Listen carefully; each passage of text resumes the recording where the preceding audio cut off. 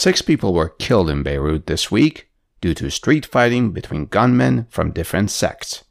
But the story is way bigger than that. The frightening question is whether or not sectarian strife will once again plunge Lebanon into an all-out civil war, as it once did from 1975 to 1990. And the other question is, how will Lebanon's sectarian government handle the current economic calamity that is destroying the country? Did you know that Lebanon's current system of government, which is based on a confessional system, a sectarian system, as we often hear in the news, was initially established as a temporary means, a mere stage, if you will, for Lebanon to eventually develop a unified, secular national government, a goal that Lebanon has not yet achieved, and one that seems to be forgotten and hopelessly out of reach. For now.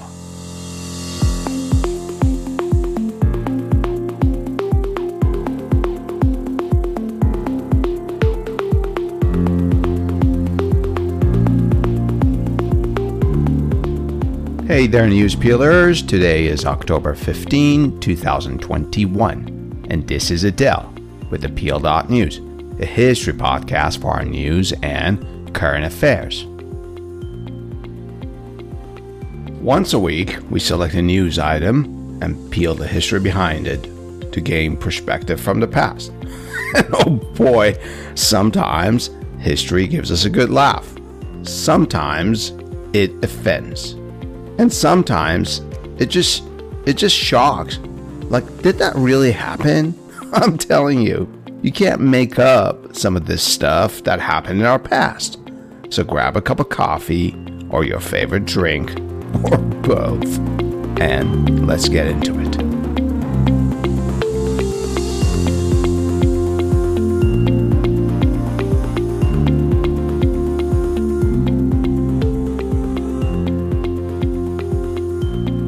During the immediate aftermath of the devastating explosion at the port of Beirut last year, back in August of 2020, the one that killed more than 200 and injured thousands, the popular media's coverage of Lebanon was quite focused and intense.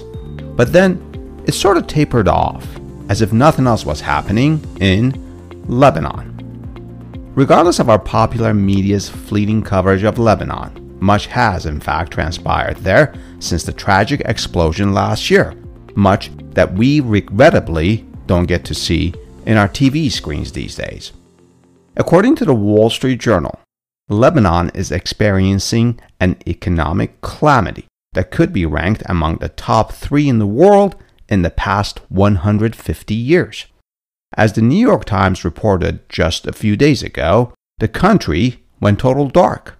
Power only came back on when the Lebanese army provided emergency fuel to the national electric grid. And earlier this week, Al Jazeera News ran an article with the following ominous headline: Unprecedented hunger in Lebanon as fuel crisis hikes food costs. Exactly how much have food prices hiked up in Lebanon? According to tradingeconomics.com, price of food increased 290% from August of 2020 to August of 2021 in Lebanon. 290%. Such a high inflation has drastically cut the purchasing power of salaries in Lebanon. But there's more, way more. Most Lebanese have lost their life savings in Lebanese banks, and Lebanon's central bank has essentially been running a Ponzi scheme. There's no reliable electricity, fuel, medicine, internet, or a variety of other services that facilitate a functioning society.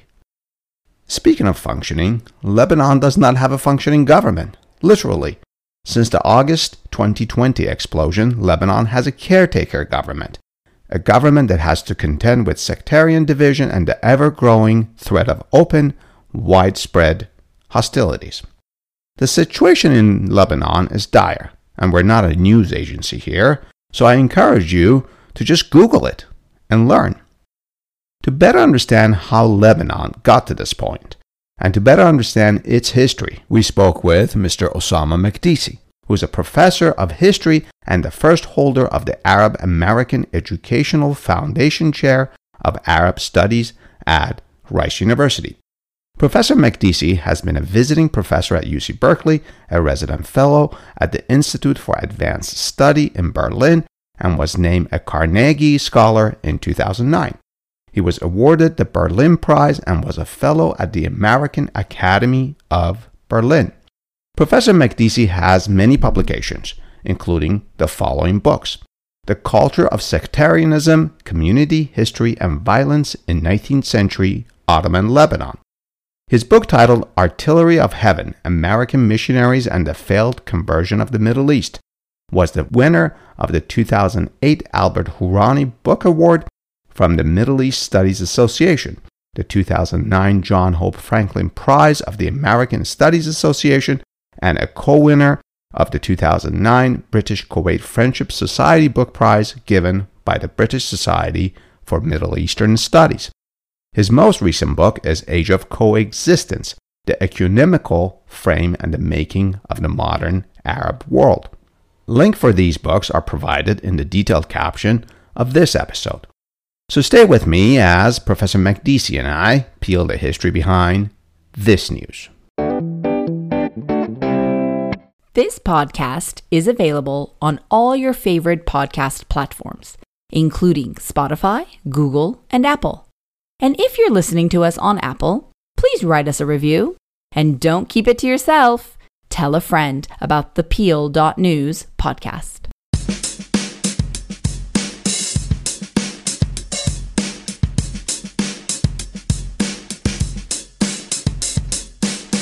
Professor Makdisi, it is such a pleasure to have you on our program today. Thank you for taking the time for this conversation with me.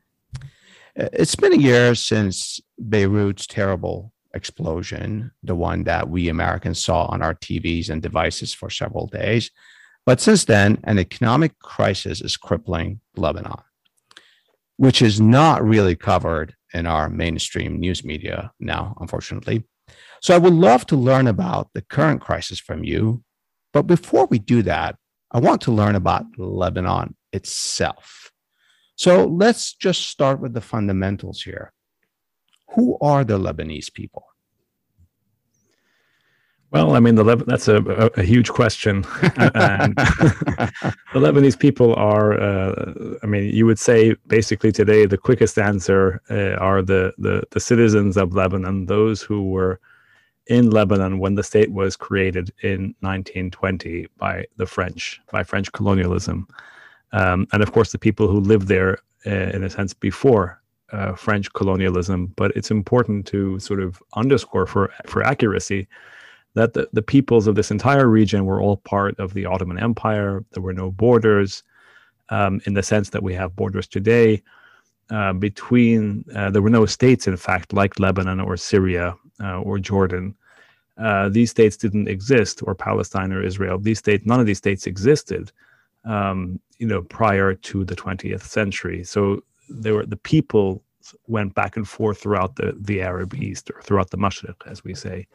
And the Lebanese were one among these people. How different is this how different is the fact that in the Middle East, especially under the Ottoman Empire, there were no states, there were no borders. How different is that of the European experience at that time? Well, of course, there was a state. I mean, it was the Ottoman state. What I mean is Lebanon. Yeah, go ahead. Yeah, so these were all these provinces were provinces of the Ottoman Empire, whose center, of course, was Istanbul, Constantinople. And so in the sense of it being an empire, and being an empire that didn't, until the 19th century, advocate for a single national sort of identity. That was the reality of this region. So people had many different identities: religious identities, urban identities, village identities, class identities, social identities, a whole sort of, as in every other part of the world, there's an incredible richness, an array of identities, a pluralism that defined people in this part of the world. And of course, there were tensions just again, like any other pluralist part of the world. But the important point to understand is that all the people that we today refer to as Lebanese, like the Syrians, like the Lebanese, Palestinians, were all part of, until the 20th century, were all under Ottoman sovereignty. And I think that's the crucial part to understand. And the sovereignty, this Ottoman rule, basically lasted from 1516, 1517, all the way until the end of the First World War. And some parts obviously were under more direct Ottoman control. Some parts, like the mountainous regions of Lebanon, were less under immediate Ottoman control, and so on and so forth. So in 1920, when Lebanon became an independent state, what was the composition of its peoples, ethnicities, nations, however you want to identify them as? Yeah, I mean, that's again, these are all, like, in the Lebanese context, these are all, like, loaded questions. Or they could be courses within in and of themselves. In the sense that, of course, Lebanon was not an independent state in 1920. It was created as a mandate under French colonial rule in 1920. So the French carved up the what had been sort of Ottoman provinces into various states along sectarian lines. So they separated Lebanon out from Syria, and they further subdivided Syria into various little statelets essentially on the basis of divide and rule. And the French sort of idea in the Levant, in the Mashriq, in the Arab East, was to basically separate Muslim from Christian and Muslim from minority. That was the raison d'etre that the French gave themselves for colonizing the Arab East. And so when they separated Lebanon out, the question, of course, was, what is the rationale for Lebanon? Where do you draw the borders? Yeah. Where do you draw the borders? Who do you include in this new country called Lebanon in 1920? And so what the French did is that they realized they couldn't just, create a state that had only the parts of what is today Lebanon that had a large Christian population, because if they did that, the coast wouldn't be really part of the state, nor would the Bekaa Valley, which is the agriculturally rich areas of Lebanon, nor would the south, which is also a very rich area of Lebanon. None of these areas had Christian majorities. But the French realized that they needed to include all these areas into what is the state of Lebanon to create a sort of, at least a semi-viable state. So they did that. And then, of course, the question was, okay, what's the composition? And it was a mixture. I mean, the honest answer, it was incredibly mixed. And there's a lot of controversy in Lebanon about the mixture. In other words, about the actual demographics of the population. So controversy now still exists? Well, from then all the way until today. So there's only ever been, the last census taken in Lebanon was, if I'm not mistaken, in 1932. Which is extraordinary when you think about it. The last official census. Wow. Yeah, because the state was created by the French on the basis that the Christians of Lebanon were the majority population, which is why they privileged the Christians, at least the elite Christians in Lebanon, and gave them the most powerful positions in the new state on the basis that these Christians were the majority. And so how did they figure that out? They had a census, an extremely controversial census, that they carried out in 1932, and then they never had a census after. Because was the census controversial because of how people are classified? And exactly, we sort of have that here in America as well, but perhaps not the same level. Well, and who do you include in the census? Exactly. Yeah. How do you classify people? Who do you include in the census? Do you include emigres? In other words, people who emigrated to the United States, to Latin America? Do you include those people? Do you include refugees who arrived in Lebanon? Do you include Muslim refugees as well as Christian refugees, and so on and so forth? It was an immensely controversial census, and the bottom line of the census is that, in effect, it showed, despite all the meddling and all the sort of the controversy, it showed a slight.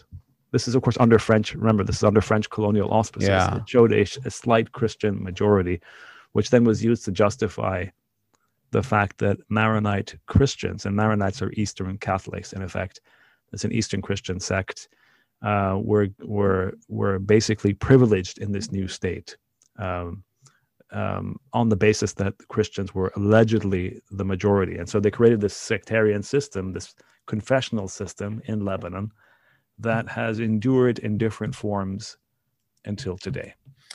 Professor McDeasy, going back to the discussion about French mandate and the French influence in the early part of the 19th century anyway.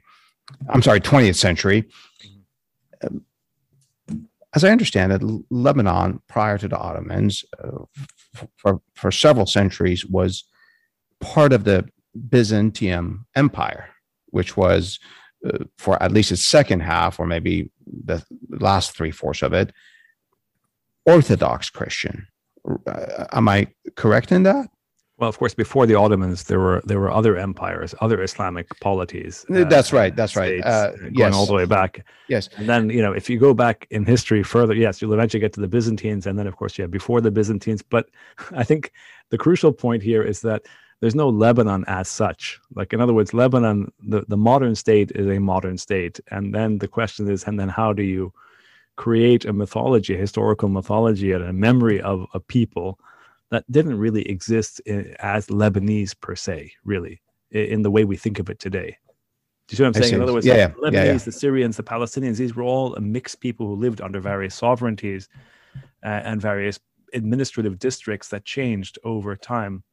And there wasn't this thing called a Lebanese people per se that's been there from the Byzantine time all the way till today. One of the interesting facts, well, it's not a fact. One of the things that I wonder is, how is it that Lebanon is more sort of influenced by, let's say, French culture, the Catholic culture, than, let's say, the Orthodox culture from Constantinople or other Orthodox countries? Is there a large Catholic presence in Lebanon? There is, of course. Again, I don't want to be sort of pedantic about this point, but Lebanon is influenced, or the Lebanese are influenced by all sorts of traditions, including, of course, French Catholic traditions. There is a large Catholic population insofar as the Maronite Christians. And of course, the Maronite Christians are an ancient Eastern Christian sect that eventually got absorbed into the Catholic Church. Or at least sort of so the Maronite patriarch, the head of the Maronite Church, is a cardinal in the Catholic Church. So there's that relationship, and that's a historic relationship. So there is a French Catholic influence at that level. There've also been French missions, Catholic missions, as in schools and educational institutions that have been set up over centuries in what is today Lebanon. But there's also been, of course, Orthodox missions. There was of course, during the Ottoman period, there was the Orthodox Church played a significant role, especially, of course, among Orthodox Christians, who were the majority of Arab Christians in the wider region. There was, of course, Protestant missions in the 19th century into the 20th century. There are American institutions, there are Muslim institutions, there are trans-regional Muslim institutions, and so on and so forth. And so, in other words, there's an extraordinary mixture in this part of the world. I wouldn't say there's only one influence. Thank you for clarifying that. Is the fact that there are several different religions and sects within religions in Lebanon, is that an anomaly for the region, or is that something that we just hear more about in the news? Yeah, I think we hear more about in the news, and we hear about it in mostly, I think, overwhelmingly in negative terms. In other words, yes, Lebanon is sectarian. But again, the truth of the matter is that this entire region is, in a sense, blessed by pluralism. I mean, like other regions of the world. Blessed with pluralism. Yeah, in the sense that there's an extraordinary history of coexistence in I would say in its most positive sense, as well as, of course, in other senses. But in other words, there is a mixture between Muslims, Christians, and Jews up until at least the modern 1948 and onwards, but there's been a long history of coexistence between different communities and individuals in this region. And it's one of the main characteristics of this region. And of course, but then having said that, I immediately, as a historian, have to immediately qualify and say, but coexistence is not the same. In other words, it changes over time. There's coexistence before ideas of equality were introduced and citizenship, and there's coexistence after those ideas. And I think but the bottom line is that there's a long history, a shared culture in this part of the world. It's not just distinct or unique to Lebanon. You can see it in Syria, you can see it in Palestine, you can see it in Iraq, you can see it throughout the region, frankly, throughout the Ottoman period and before the Ottoman period, for that matter. There was coexistence, but again, variable forms of coexistence. Variable forms of coexistence. Because people often, just to interrupt, people often use coexistence as a cognate for equality. Like in America today, we say pluralism, we mean it as a positive term. And we always assume pluralism means also, equality. We often associate those terms, but coexistence can also just mean you're living side by side with others, but not necessarily in a relationship of equality. And so, do you see what I'm saying? So it can be quite tense. And you're surviving within an environment. You're coexisting, but not on equal terms. Yeah, and you can also adapt to it.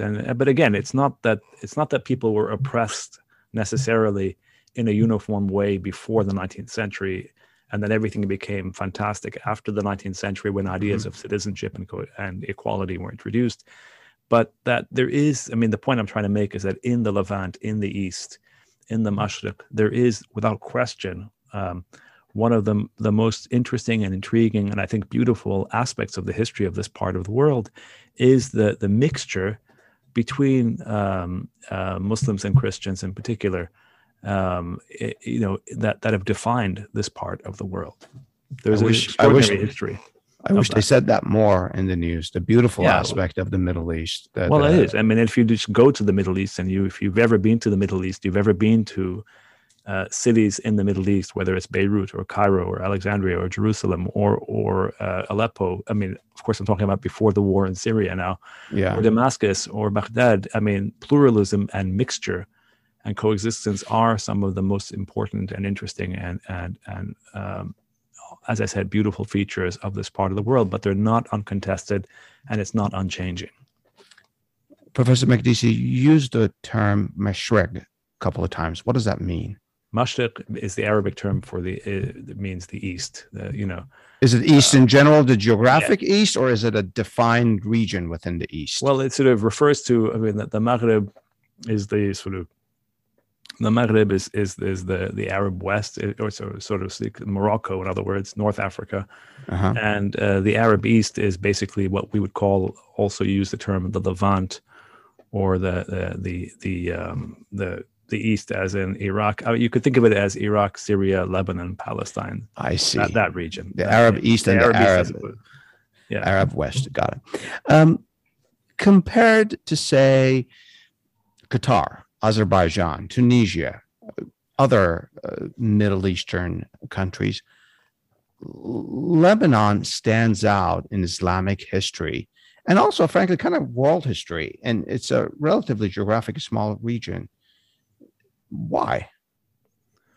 I don't know. I wouldn't say it stands out necessarily. It's just that it's a small population. It's been in the news because of the civil war from 1975 to 1990. The Lebanese population is largely, well, not largely, but is diasporic in the sense that there's a large Lebanese diaspora in America, in Latin America, in Europe, in Africa, and other parts of the world. Do you think they bring more attention to Lebanon? I think, obviously Lebanese themselves are interested in Lebanon. I don't think, certainly compared to Qatar, yes. Compared to other histories, other states or other countries with long histories, no. I think Lebanon is, Syria is just as interesting. Yeah. Iraq is just as interesting, if not much more. There's states like these we're talking about a very dynamic region. Yeah. But the Lebanese have been in the news Mostly, I think most people know about Lebanon because of the civil war, and then, of course, because of the diaspora. Do you think for all sorts of other reasons as well? But yeah. Do you think the fact that the Crusades happened partly there sort of brings some proximity of knowledge for Europeans, for Westerners? Well, for Westerners, I think the fact that there's a large Christian population in Lebanon is what's intrigued people in the West. But again, there are Christians throughout the Mashriq, throughout the Arab East. There are Christians. And it's not just in Lebanon, but in Lebanon, there's been a large Christian population that has been politically very prominent as well. Why don't we take a short break here, then talk about Lebanon's government and economy?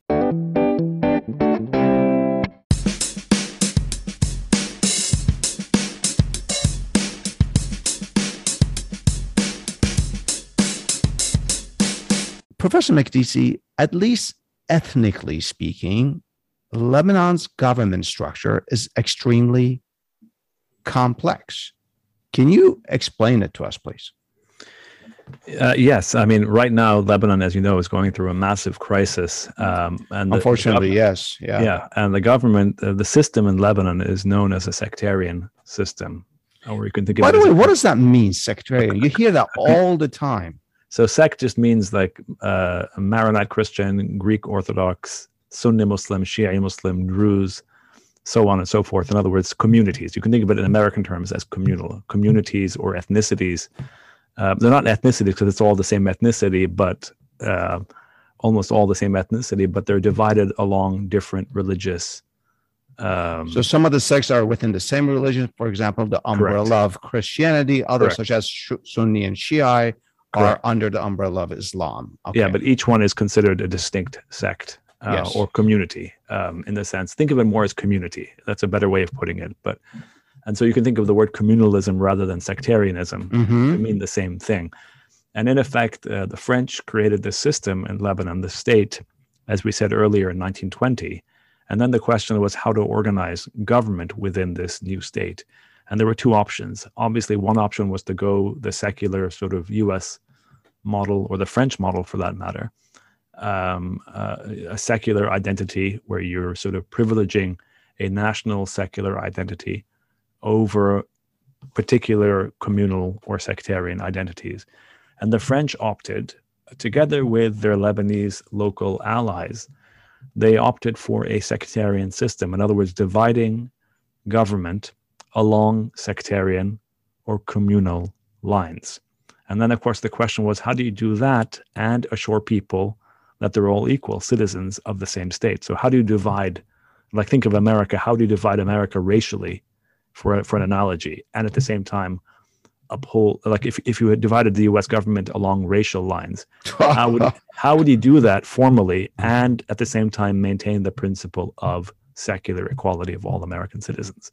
It would be enormously difficult. I can't even fathom that. Yeah. You can't fathom. Well, no. And so the idea of the sectarian system is that so that's why we come back to that census of 1932, which showed, at least again, it's a deeply flawed, controversial census, but it showed a slight Christian majority. Take it at face value for a second, even though, as I said, it was a flawed and contested census. But in essence, the French said the Christians are the slight majority. Therefore, we're going to set up a system of government where our Christian Maronite clients will have the lion's share of power. But Muslims would also be included in this system. So we're not creating a Christian state. We're creating a secular Lebanese state, but in which we create government in which various senior posts, the president, for example, the prime minister, and so on, are divided among different groups, so that each community feels that it has a stake in government. That's the idea, at least that's the theory. The theory is that you want to include as many groups as possible within government to assure them that the government is not going to be excluding them. Do you see what I'm saying? I mean, it's kind of a circular logic. The idea is that you want to give each community a stake in the system. But then the question is, how do you divide the pie? And so that's like saying the speaker of the, if we use America as an analogy, speaker of the House must be from this sect, and the president must be from this sect, correct. And so the chief justice. I'm yeah, absolutely. That's exactly the problem. And so I mean, in America, it wouldn't be sect. It would be along racial lines. Yes. You know, along the census lines here. So yes, I mean, it would be the same kind of problem you would run into. How do you do that? And at the same time, encourage a secular, national, unified sense of being Lebanese. And that was the problem. And so from the beginning, of course, the point I want to emphasize here is that from the beginning, there was huge protest by critical thinkers, and not just thinkers, educators, thinkers, even people in government, writers, and so on, who were completely opposed to the system, who said this is a catastrophic system that's going to lead to, it's not going to reassure people that they belong. It's going to end up diminishing, undermining any sense of national identity in Lebanon, because you're going to end up reinforcing particular sectarian or communal identities. Because if you divide the pie unequally, as you're going to inevitably, people are going to feel excluded. They're going to feel they need more of a share of power rather than building a secular national identity. And that's exactly what happened in Lebanon. They ended up creating this sectarian system, and it's gotten worse and worse and worse over time. So since sort of the intellectuals, you were saying educators and others, actually some educators, yeah. Was there a response to that, or this is it? Yeah, yeah, there was a response. The response was those who advocated the sectarian system, who said, "Look, we can't go from who we are." This is the language they use. We can't go from who we are. We are sectarian. That's what they said. We can't go from that to a French or a Swiss or whatever, like a model system, a French system or an American system overnight. We need to go by stages. And so this is a transitional phase. This is the logic they use. They said, you're going to create a sectarian form of government that's transitional, that will lead us to a secular, unified national Lebanese identity. So the myth in Lebanon, the governing myth of Lebanon, is that the sectarian system is a temporary system, that it's only a stage. It's meant to reach a secular, national, unified Lebanese government. It's a staging ground, if you will. It's a stage. It's a stage in the process. That's the theory. Of course, the reality is that that stage is forever. It's gotten worse and worse. Sectarian thinking, sectarian action, sectarian networks, sectarian mobilization, sectarian distribution of resources, a civil war have all taken place, and the temporary system has become permanent. And the future idea of a secular Lebanese national identity has gone, has dissipated, has disappeared. Is there open, active discourse about changing, going to the next step, if you will? Yes. Changing the system of Lebanon, in Lebanon? Yes, of course. And there's been, as I said, from the very beginning of the creation of the state of Lebanon, there have been many parties, many social movements, as I said, many individuals who have fought against the sectarian system. In fact, the anti-sectarian mobilization, thinking, discourse, writing, calls, political mobilization has been just as prominent, in a sense, as has the sectarian mobilization. Do you see what I'm saying? So there's but they haven't been, but the anti-sectarian groups have not actually ever achieved power in a major way. Professor Makdisi, we often hear, especially in the last couple of years, in the news about mismanagement and corruption in Lebanon. Yeah. I don't think this is peculiar to Lebanon. Certainly not.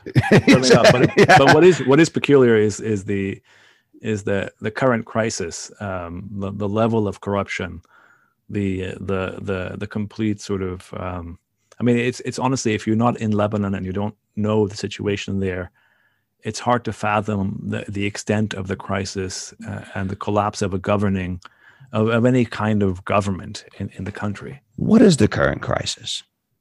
The current crisis is essentially, I mean, there's many different ways of describing it, but let me put it in the most basic terms. No electricity, no fuel, no pharmaceutical, no medicine, or very little medicine, no government, no functioning government. You have a ruling class that has basically, the people have lost all their savings in Lebanese banks. The central bank, essentially, of Lebanon ran a Ponzi scheme for decades. And they have basically all the assets of Lebanese depositors. And those who've deposited money in Lebanon, ordinary people's monies, have all been frozen in these accounts. They're not able to access their money.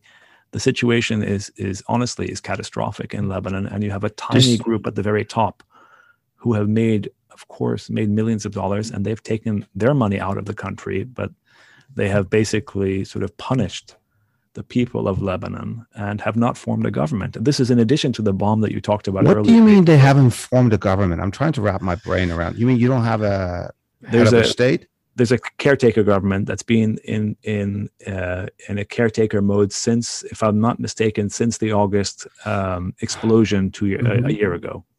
Do you remember that massive explosion? Oh, of course, yeah. So there's been the central bank governor who's overseen this catastrophic sort of financial system in Lebanon has not resigned. Nobody, in fact, has resigned, as far as I can tell, from the government itself, in terms of actual people taking responsibility and saying we made a mistake.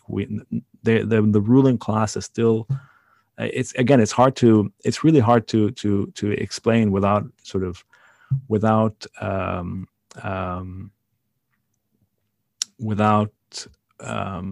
being completely outraged, but you're welcome to be outraged. I'm being outraged as you. I mean, the people in power in Lebanon. This is across the board. It's not a question of sect.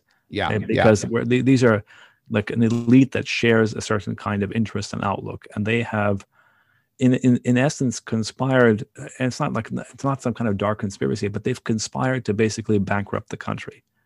The country is bankrupt. To what aim? Well, because their own pockets. Well, of course, partly to fill their own pockets. I mean, but partly because they after the question was, after the Civil War, how do you rebuild the economy? On what terms? And what sectors in the economy do you privilege? And how do you bring dollars into the country? And do you borrow? And if you borrow, in what currency do you borrow? And so on and so forth. And these are all, we can get into all the details, but essentially the Lebanese government, since the Civil War, the end of the Civil War, which ended, of course, not with the warlords being tried, the ones who led the Lebanese into a civil war and fought and made money during the Civil War and who ran militias and who killed people in the country. These are the people who actually ended up taking over after the war. Jeez. And they, let's be honest, with Syrian, US, and Saudi support. So Lebanese warlords took over after the war. They divided the pie after the Civil War was over. They amnestied themselves. And then they started borrowing. In fact, the central bank governor, who's still the central bank governor, began borrowing heavily, and they pegged the Lebanese. I mean, this isn't maybe too much detail for your audience, but they pegged the Lebanese pound to the dollar at the rate of 1,500 pounds to the dollar, and they kept it at that artificial rate for decades. But to do that, you have to sustain. You have to keep generating. You have to make sure that dollars are coming into the system, and then they started borrowing in dollars to finance reconstruction. But rather than reconstructing the educational system or the electricity system, they ended up honestly embezzling billions of dollars. And so Lebanon today, decades after the end of the Civil War, has no functioning electricity system, has no internet that functions properly, has no roads that are, the entire infrastructure of the country has fallen into disarray and disrepair because the elites who ran the country for decades after the war have basically essentially shared in, honestly, that's the very simple way they shared in the embezzling of all this money, leaving the Lebanese people with a huge debt, with a massive debt from which they are now, and will for the foreseeable future be stuck with. What you're describing, Professor Makdisi, is not a crisis. It's just it's a catastrophe. Catastrophe. It is a catastrophe. It's not a crisis. You're right. Yeah, it is a catastrophe. there's no other way to describe them. But the point I want to emphasize, if you don't mind, Please. is that people often talk about sectarianism and sect. It's not about sectarianism. This is about a general bankruptcy. I'm talking about moral bankruptcy as well as financial and political Moral bankruptcy. Okay. Of course, on the part of the ruling class in Lebanon. So it's not a question of being Christian or being Muslim. It's a question of a kind of political performance that is absolutely scandalous. And these people have in effect bankrupted the country and are still there. And the amazing thing is that they're still there. The same group are still there. And they are totally unwilling to accept any responsibility for the current crisis. Professor McDC, Lebanon wasn't like this just 40, 50 years ago. If I have my timeline correctly, maybe a little longer than that. Beirut was dubbed the Paris of the Middle East. In the 50s and 60s of the 20th century, and the beginning of the 70s, maybe. But again, these terms are terms we should take with a grain of salt. We should take them. Okay, why? Well, because yes, it was I don't know what does it mean to say the Paris. It was itself. It wasn't. There wasn't the Switzerland of the Middle East or the Paris of the Orient or whatever the term was. These are like cliches. That, in other words, there was. You mean they don't reflect reality? No, they reflect. It's a metaphor to describe a certain reality, which is to say that Beirut was, without question, in the 50s and 60s, in the context of the Arab East and the various states that were created in the 20th century. Beirut was a hub of publishing, for example, of journalism, of education, and so on, and of course of shopping and so on, and so this is of consumer, of the availability of consumer goods, and so these are the reasons why. And of course, you had this glamorous sort of image of it was a beautiful Mediterranean country on the Mediterranean with beautiful geography and topography, and all these things, and sort of an openness to like a free exchange and travel and so on and so forth. So these are the reasons why people dubbed it the Paris of the Orient. But then, there was a massive civil war in 1975 till 1990 that effectively devastated the country. And after the war, as I just explained, the warlords who ran the war took over, and they further bankrupted the country. And today we're seeing the results in effect. We'll be back after a short break to talk about foreign interference in Lebanon. We hope you are enjoying this podcast. And if you are, then why not treat us to a cup of coffee?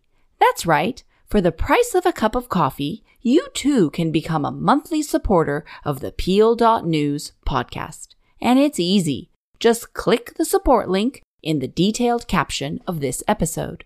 And while you're there, check out the information about our guests and attributions to our theme music. And thank you.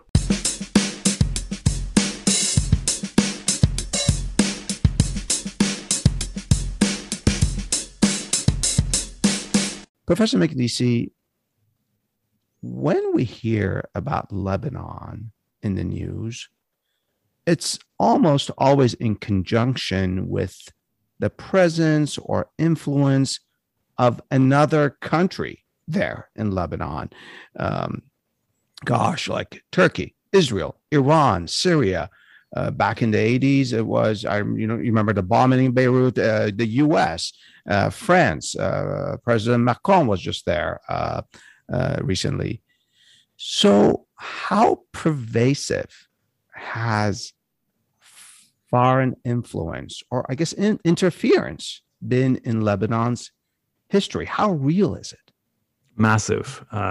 First of all, Lebanon, as we've said several times already, was created by France. Yeah. So the very country was created by an outside power, a colonial power, in the guise of the mandate system. And so ever since then, Lebanon has been subject to foreign interference of one sort or another, but also the Lebanese elites, the political elites who have done so much damage to the country, have also themselves willingly consort or sort of allied themselves with various foreign powers, and they each, so it's like this constant game where they try to use a foreign power to outmaneuver a local rival, and then foreign powers use them, and it's sort of like, and it's not unique to Lebanon. This happens to a lot of countries. Look what's happened in Afghanistan. Look what's happened to many different countries.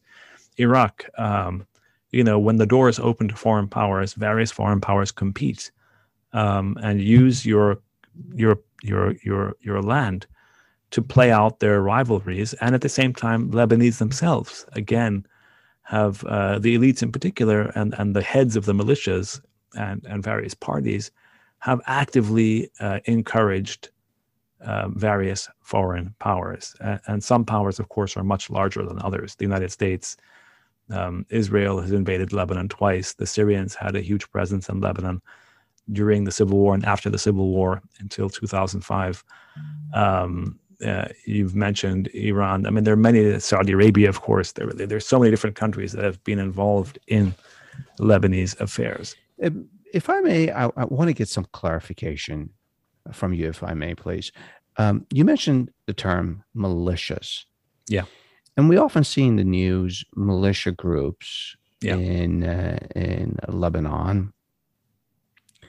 And they carry placards, pictures, signs that, for example, is of an Ayatollah in Iran or an Ayatollah in Iraq, or sort of insignia that actually belongs or points to another country. So, is it the case that in addition to Lebanon's military, there's also foreign presence in terms of militia in Lebanon now? Well, I mean, insofar as militias during the Civil War and after, of course, have been financed, have received weapons, have received training, have received logistical support, have received diplomatic support from various powers, there's always a relationship between the local militias and outside powers. When the Lebanese don't produce the weapons they used to fight did not produce the weapons they used to fight to fight the Civil War, and nor do they produce weapons today. And so they get these from outside powers.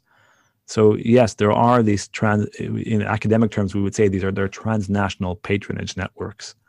Transnational patronage networks that basically obviously cross boundaries and borders, and that each militia that's tied to a particular power will rely on that power to get weapons, and may or may not display images of that show its allegiance to power X or power Y. Yeah. So I mean, some show images of the Ayatollahs, and others have crosses on their during the war, crosses, on their weaponry, and they have the Pope and God knows what. I mean, all sorts. And some people celebrate America, and others, So it just depends on which country these people are tied to. So do these militias? I don't know any of their names. The only one I hear in the news is Hezbollah. So pardon my sort of limited knowledge of this. Do these militias such as Hezbollah essentially blunt the power of the government's own military? Well, I mean, that's a complicated question because, Hezbollah, for example, came into being after the Israeli invasion of 1982.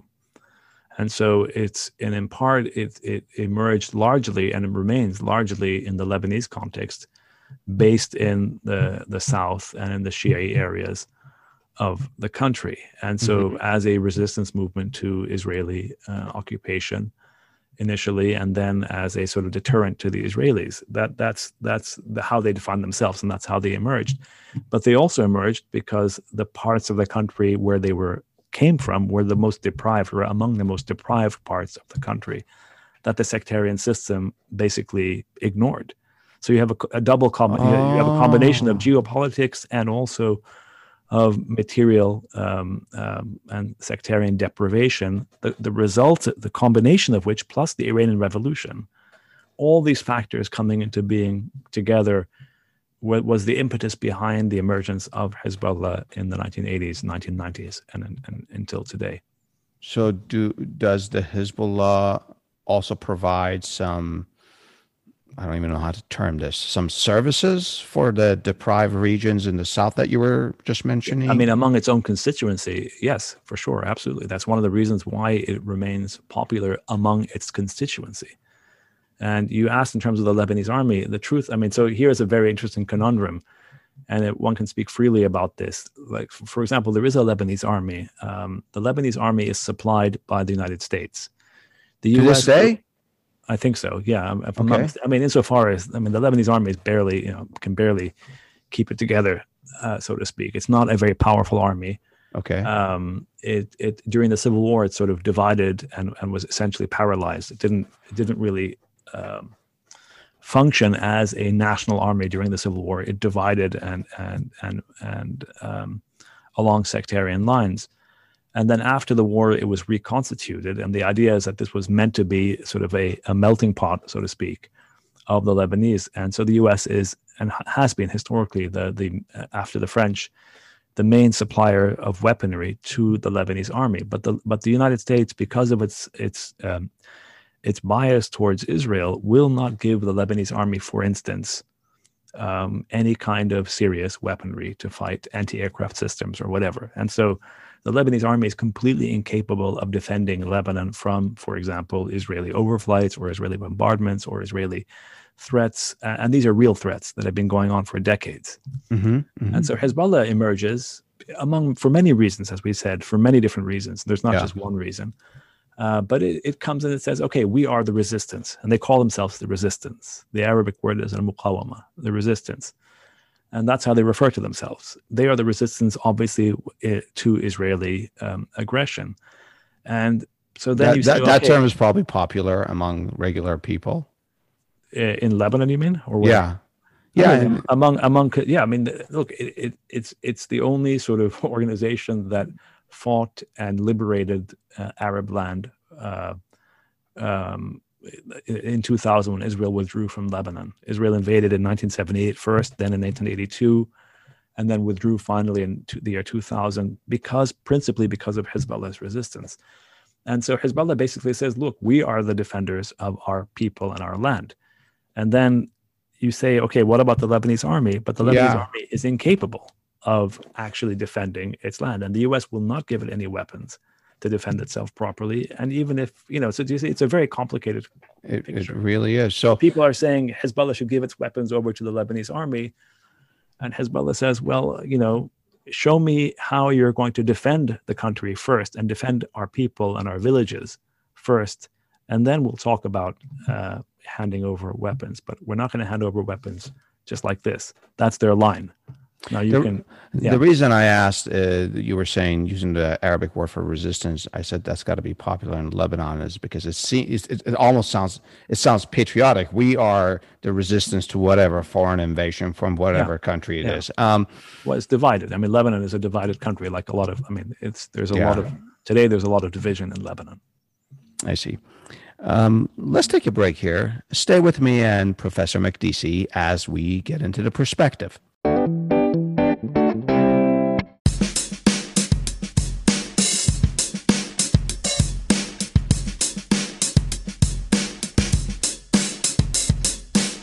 Can a multi-ethnic, multi-religious government, such as Lebanon's, ever work? I appreciate that that's a hypothetical, but we just went through almost an hour of talking about this pluralistic society that is, inching towards a calamity.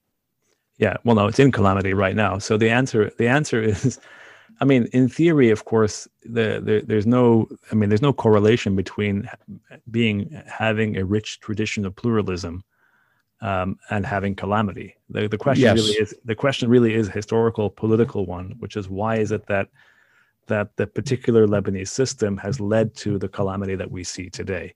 And there are many different factors. We've talked about some of them, not all of them. But of course, there's pluralism.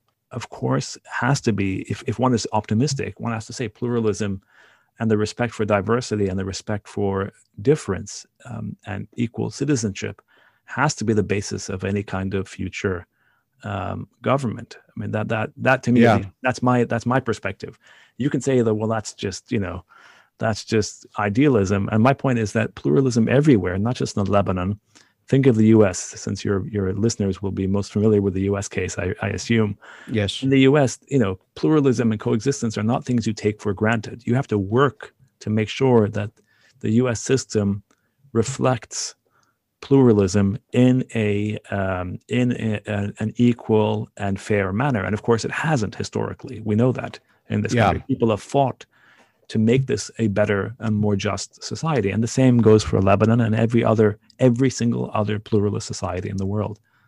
The point is not, the pluralism is a beautiful thing and is a boon, but it's also, the question is, how do you avoid people manipulating pluralism, manipulating the fear of others to justify sort of reactionary programs? Yeah. I asked that question in the context of what we see in other parts of the world. For example, if you look at Turkey, despite its large Kurdish population, it's a Turkish country.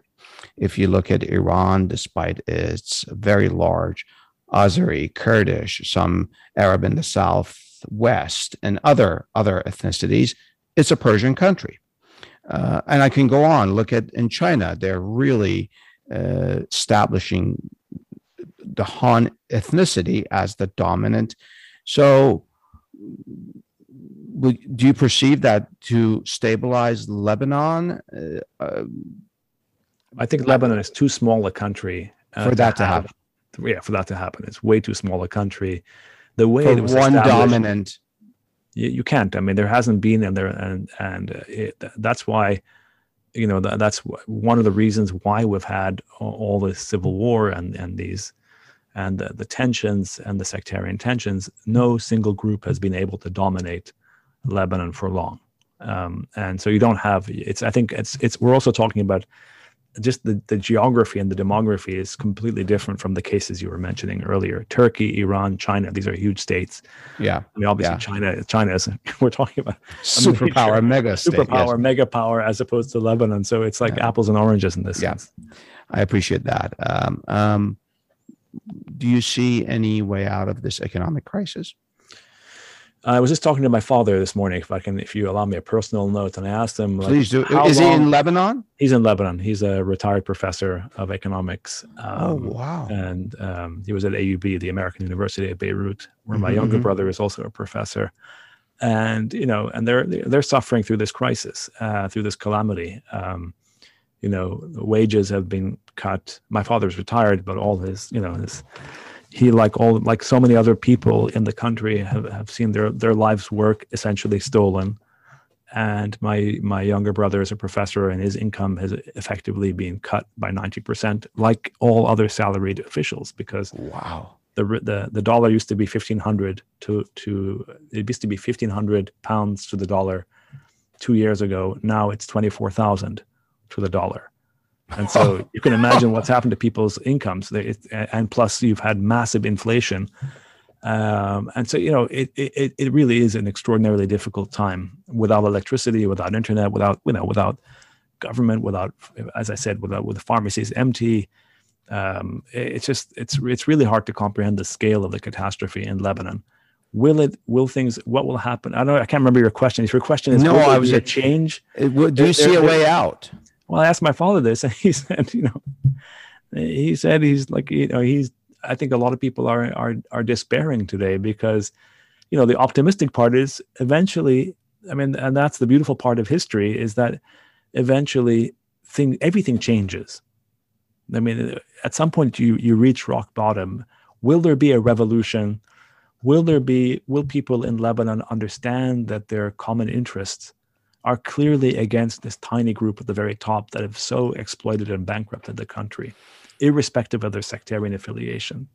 Will they realize that they have a common cause and that they really need to create a new kind of system, a new kind of government, a new kind of identity? That's an open question. The thing about history is that we can never predict when what the tipping point is, what the spark is. But we do know that things change for sure. In the last year or so, has Lebanon experienced a brain drain, if you will, where all the intellectuals Absolutely. But Lebanon has been experiencing a brain drain for decades. That's unfortunate. Yeah, because again, people who are educated, and the Lebanese are educated, like a lot of people in the region.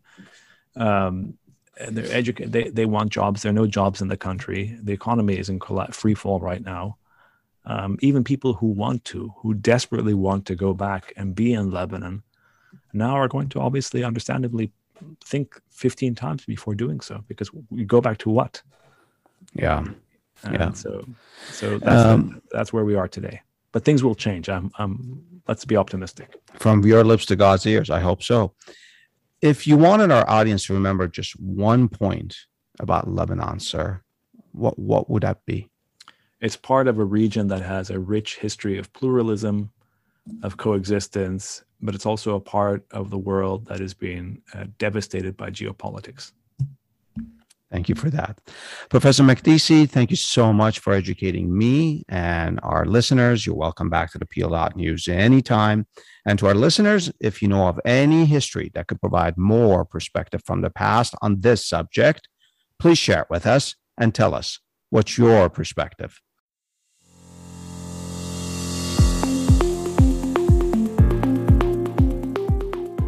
The opinions and statements of our guests are their own. We neither agree nor disagree with them. We're only interested in the perspective they provide through history.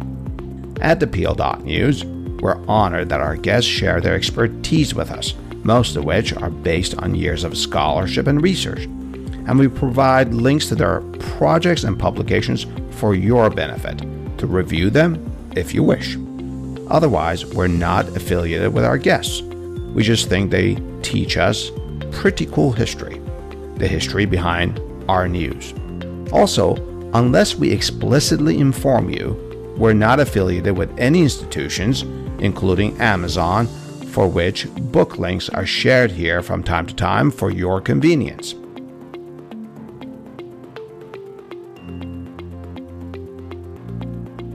Finally, as a reminder, we don't do news here at the Peel.News. We peel the news for the history behind it. And our mission is not to provide a complete account and analysis of the past, rather is to highlight some issues and incidents in our history that may poke and prod your discerning minds into seeking some perspective for our current events. And if you disagree with our take on history, well then, it means we've succeeded in getting you to think about the history behind news. And of course, share your thoughts with me by leaving comments about this episode on our Instagram page at thepeel.news. I love to hear from you. I love to learn from you. Until next time, this is Adele with Appeal.News.